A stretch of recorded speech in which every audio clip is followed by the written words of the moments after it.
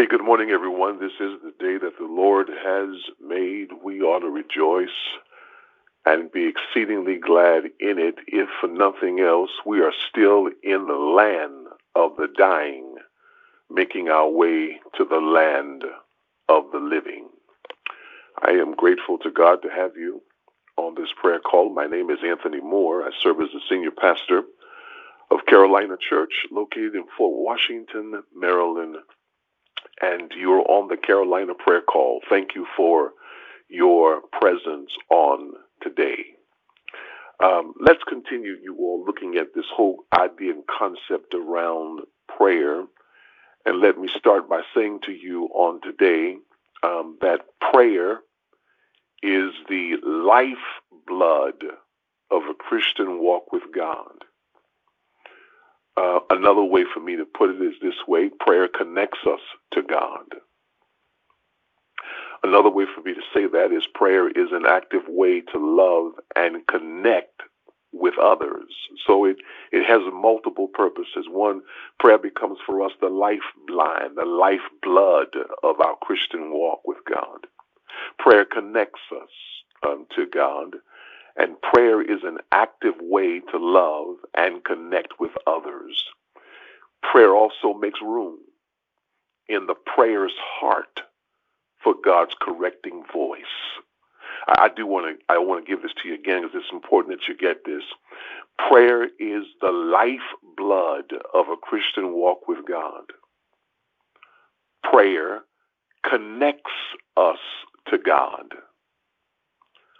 Prayer is an active way to love and connect with others. And prayer makes room in the prayer's heart for God's correcting voice. Bible tells us that we ought to pray continually.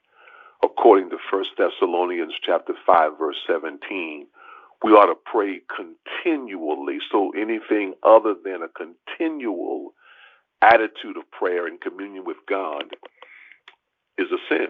Anything that interrupts our connection to God or leads to self-reliance is wrong. Allow me to make this live for just a moment. Can you imagine someone claiming to be your best friend? I didn't say friend, but your best friend. Someone who claims to be your best friend, and you all never talk to each other. Whatever friendship was there would certainly be strained. And similarly, a relationship with God is impoverished and fatigued without communication. Prayerlessness is antithetical to a good relationship with God. God's people will have a natural desire to communicate with their Lord. This is what he says in Psalms 5 and 3. Y'all, Psalms 5 and 3. It says, in the morning, Lord, you hear my voice. In the morning, I lay my request before you and wait expectantly. That's Psalms 5:3. In the morning, Lord, you hear my voice. In the morning, I lay my request before you and I wait expectantly. The biblical commands to pray are accompanied by wonderful promises.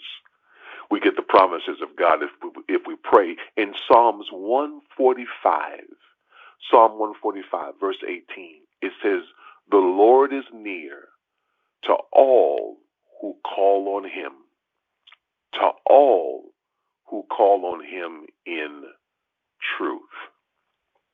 Now, let me also suggest to you that prayerlessness ignores the gift of intercession that God's given unto us. So we get an opportunity to pray for others when we are talking to God in prayer.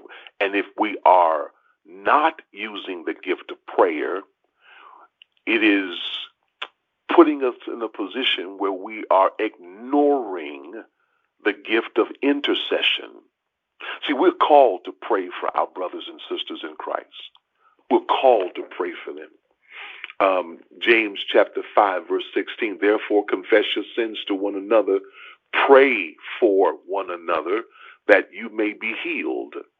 The prayer of a righteous person has great power as it is working. So we are called to pray for our brothers and sisters in Christ. Paul often solicited prayers of God's people on his behalf.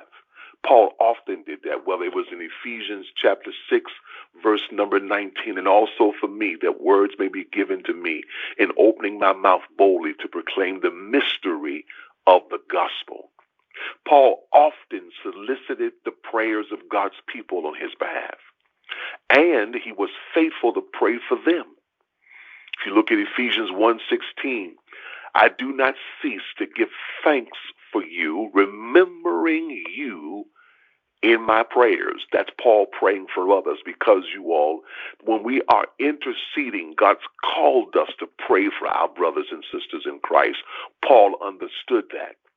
The prophet Samuel understood it also. The prophet Samuel saw prayers on behalf of the people of Israel as a necessary part of his ministry.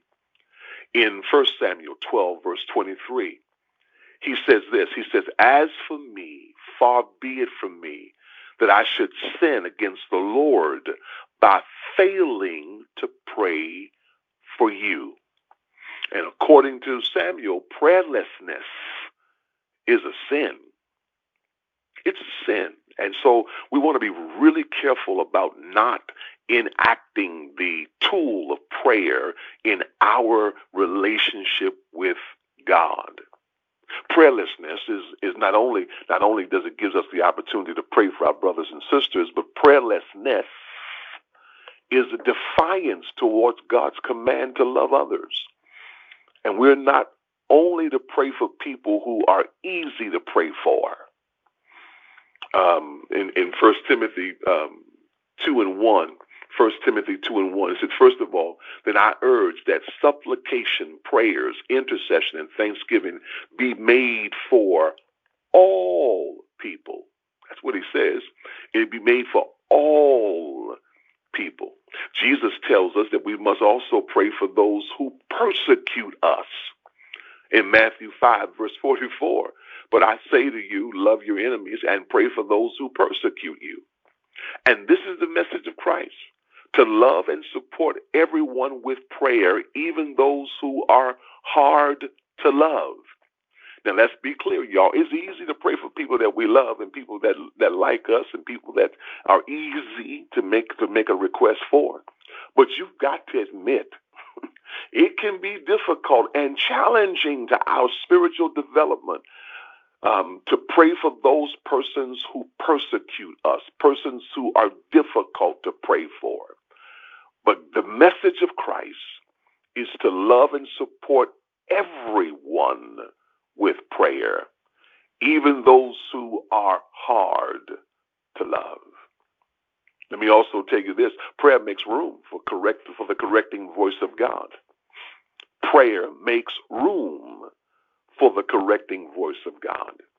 See, prayerlessness weakens our ability to hear Christ when he whispers words of correction or conviction to our spirits.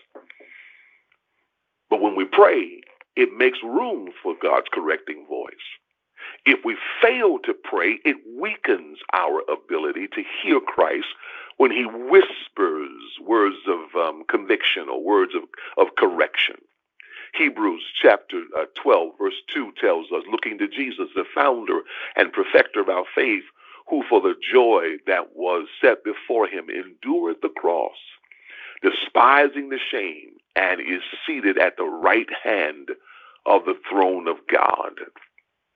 That passage reminds us that Christ is the pioneer and the perfecter of faith. Without his Spirit living in our hearts, we will be on a rough road, following our own judgments. As we pray for God's will to be done on earth as it is in heaven, the contrariness of our own will becomes revealed. And that contrariness allows God to give us correction and conviction. Matthew 26, verse 41, offers another ammunition. It says, watch and pray so that you will not fall into temptation. That's Matthew 26:41. Watch and pray so that you will not fall into temptation.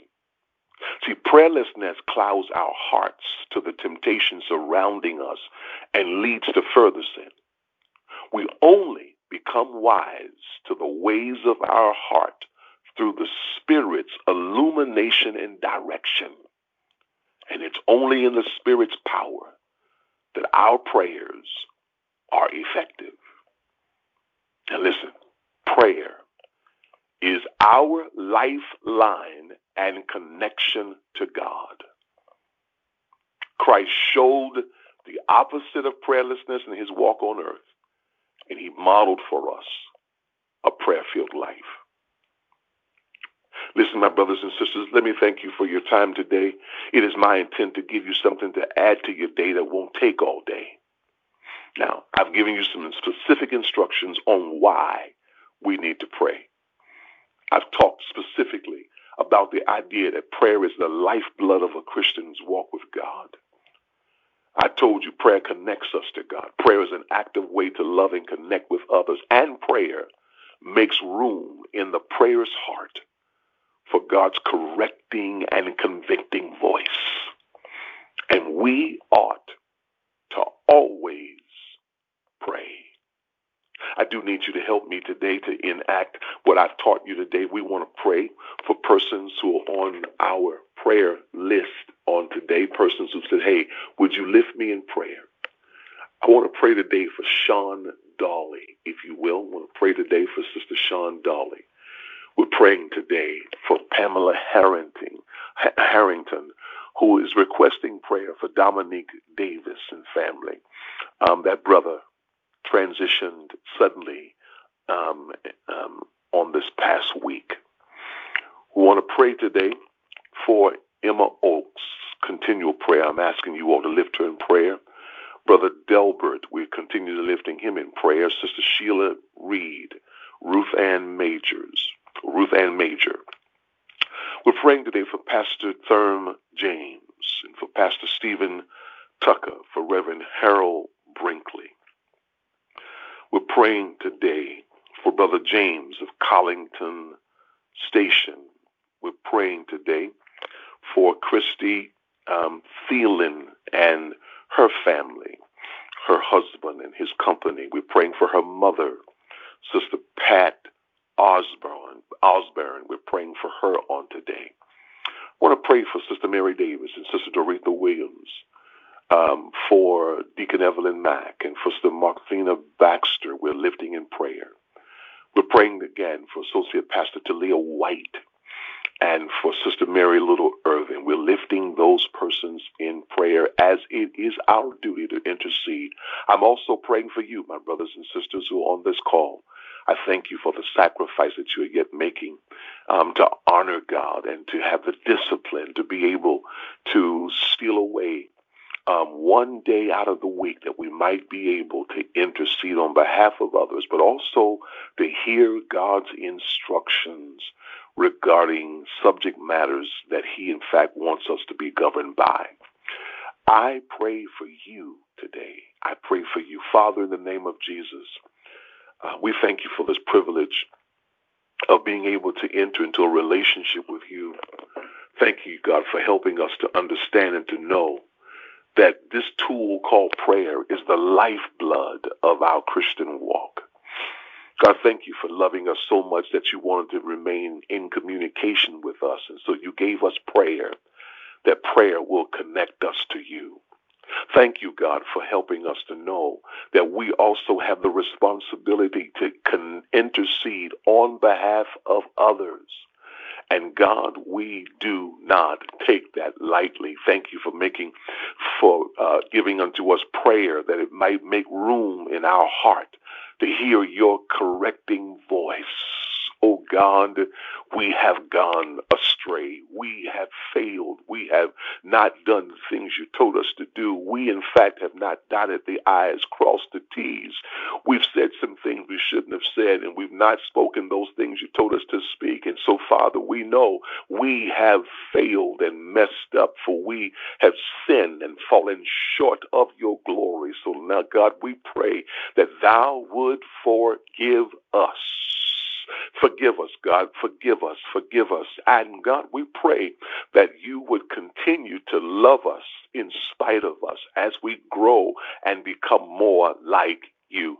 Thank you for your grace and thank you for your mercy. We thank you today for your favor, but most importantly, God, we thank you for the blood that washes us white as snow. Thank you, God, for the blood that paid the penalty and has given unto us an opportunity, God, that we might have a relationship with you. Lord, we thank you for the blood. There's power in that blood, and we thank you for it. So we plead the blood over every circumstance, God. We plead the blood over every situation. We plead the blood over every person whose name has been called. We plead the blood over those who, in fact, are on this call. I plead the blood, God, for even the names I didn't know to call, but I should have, y'all. And God, you know who they are because you know us so well. I plead the blood, and I pray, Father, that you have